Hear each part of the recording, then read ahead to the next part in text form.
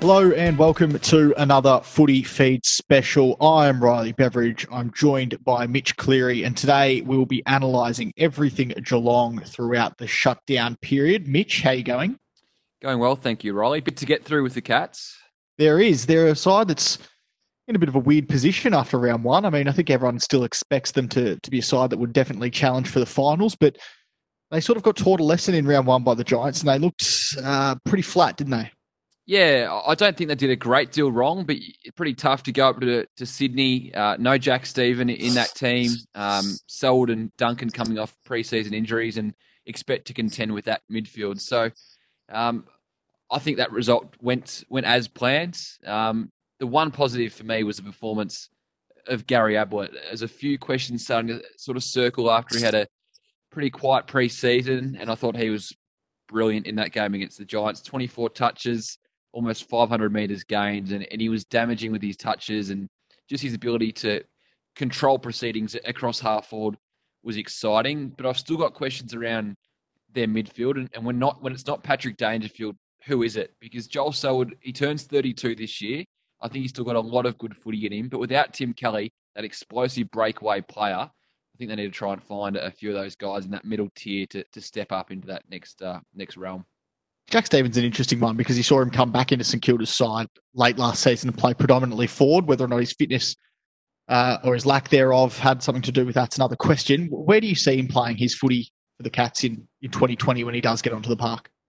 I thought the first month, in pre-season, in a proper season, we were going to see him more forward and bursts through the midfield. But that game in Colac he played, he was super that day, probably close to the Cats' best, and he just battled some hamstring soreness in the lead up to round one. And let's be honest, it probably turned out to be the right decision in the end. You wouldn't have wanted a player like Jack Steven, who has had soft tissue injuries. He had a calf in January, to go in underdone and not and to get injured and to have that hanging over his head through the shutdown period, because it was always up in the air whether we were going to go into round 2 or 3. But just that game in Colac, I think now he's more of a midfielder, and I think the need for him in that midfield has been exaggerated now because, or heightened now, because when it comes outside of Dangerfield, if Narkle still has a few hoops to jump through, Parfitt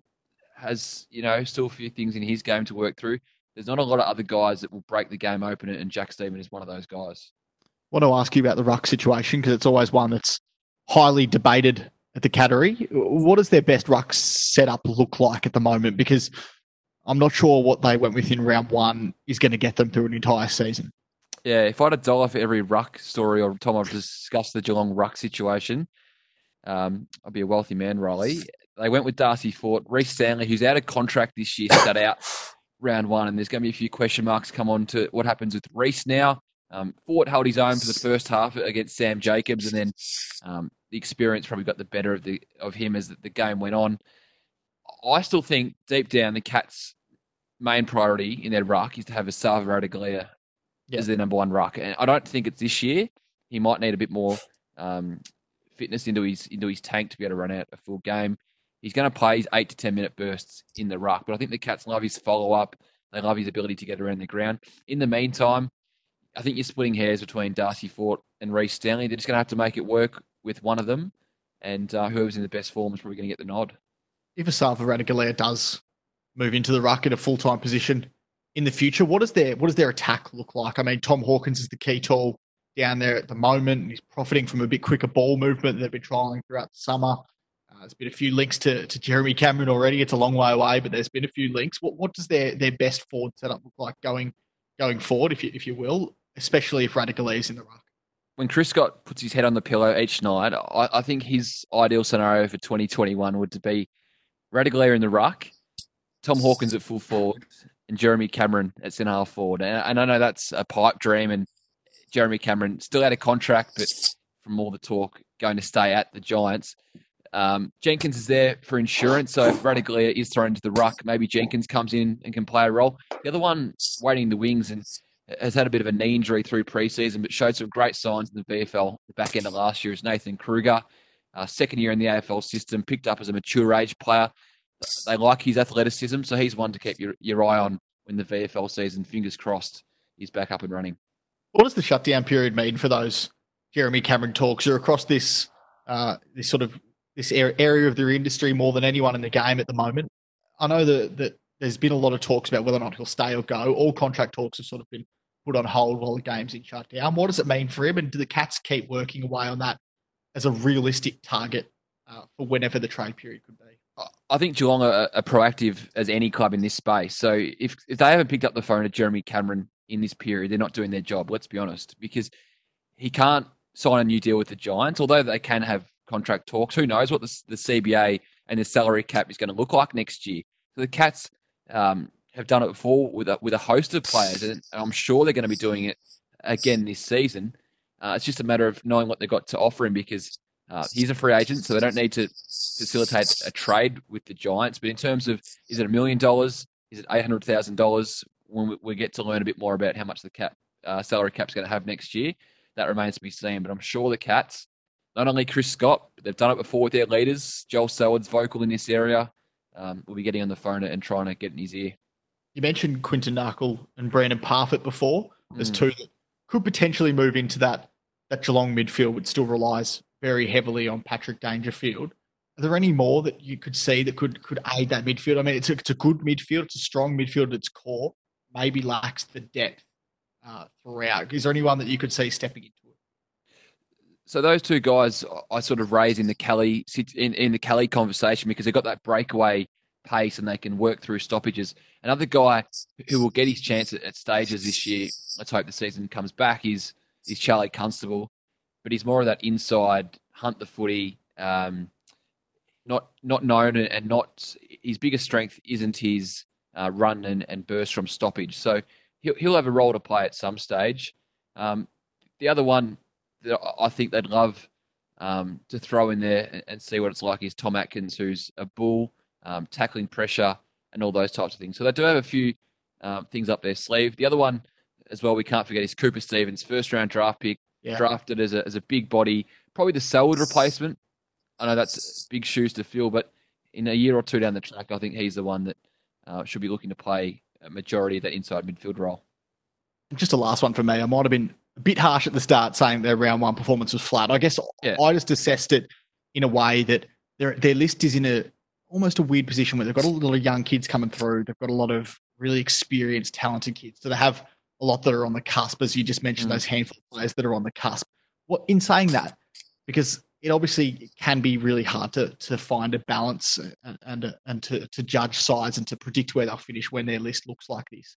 What is realistic for them this year? They're good players and they're older players, experienced enough and good enough to take them to a flag and to challenge for a flag if footy does come back. And are their young kids good enough to supplement that really quality A-grade talent? Or are they still the same side that we've seen in the past couple of years where their good's really good, but when push comes to shove, they might just fall a little bit short?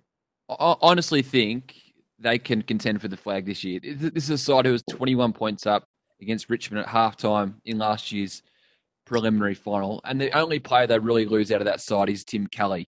But hearing Joel Selwood speak through pre-season, it's the middle tier guys, the Jake Kolodjasnys, the Jack Henrys, James Parsons, Sam Menegola, Cam Guthrie. These guys are the ones who need to go from B and C graders to being, top 10 players in this side. And I think you go back to the Geelong teams in history, 07, I know it's a long time ago, it's 13 years ago, which is pretty scary, but Chapman, James Kelly, these guys were on the fringe of this side. They became stars of the competition. Geelong need to find a couple of those guys, and that's where the jury's out for me right now. Yeah, I was purely going to ask you, is it harsh to think that whether or not those guys haven't made it yet might be a question whether or not they can, or we've seen examples in the competition where players have stepped into that role at 26, 27, where maybe they can step up or just play their role, execute their role on game day. That's where my query of Geelong comes, and that's why I tipped them to fall just a bit short had we had a 23-round season and all being well at the start of the year. But I'm not sure. Is that a harsh view, do you think? Or no, who knows? Who knows what a Cam Guthrie is capable of this year if with no Tim Kelly in that midfield. I love Jordan Clark. Is he better on a wing? Is he better at half-back? I think a wing, personally, to open up more spots across half-back. And what does that mean for Mark O'Connor, Jack Henry? So there's guys in that 21 to 23 age bracket who we mentioned Parker. That could be their name going forward. Parker and Merkel. That combination. These are the guys that need to step up if Geelong are still to be contending top four beyond this year. When Ablett, when Taylor, when Hawkins and Selwood being eased out of the side. Mitch, the Cats are certainly one of the most intriguing teams when footy resumes, and hopefully it does resume at some stage soon. Thank you heaps for joining us today. Thanks, Riley.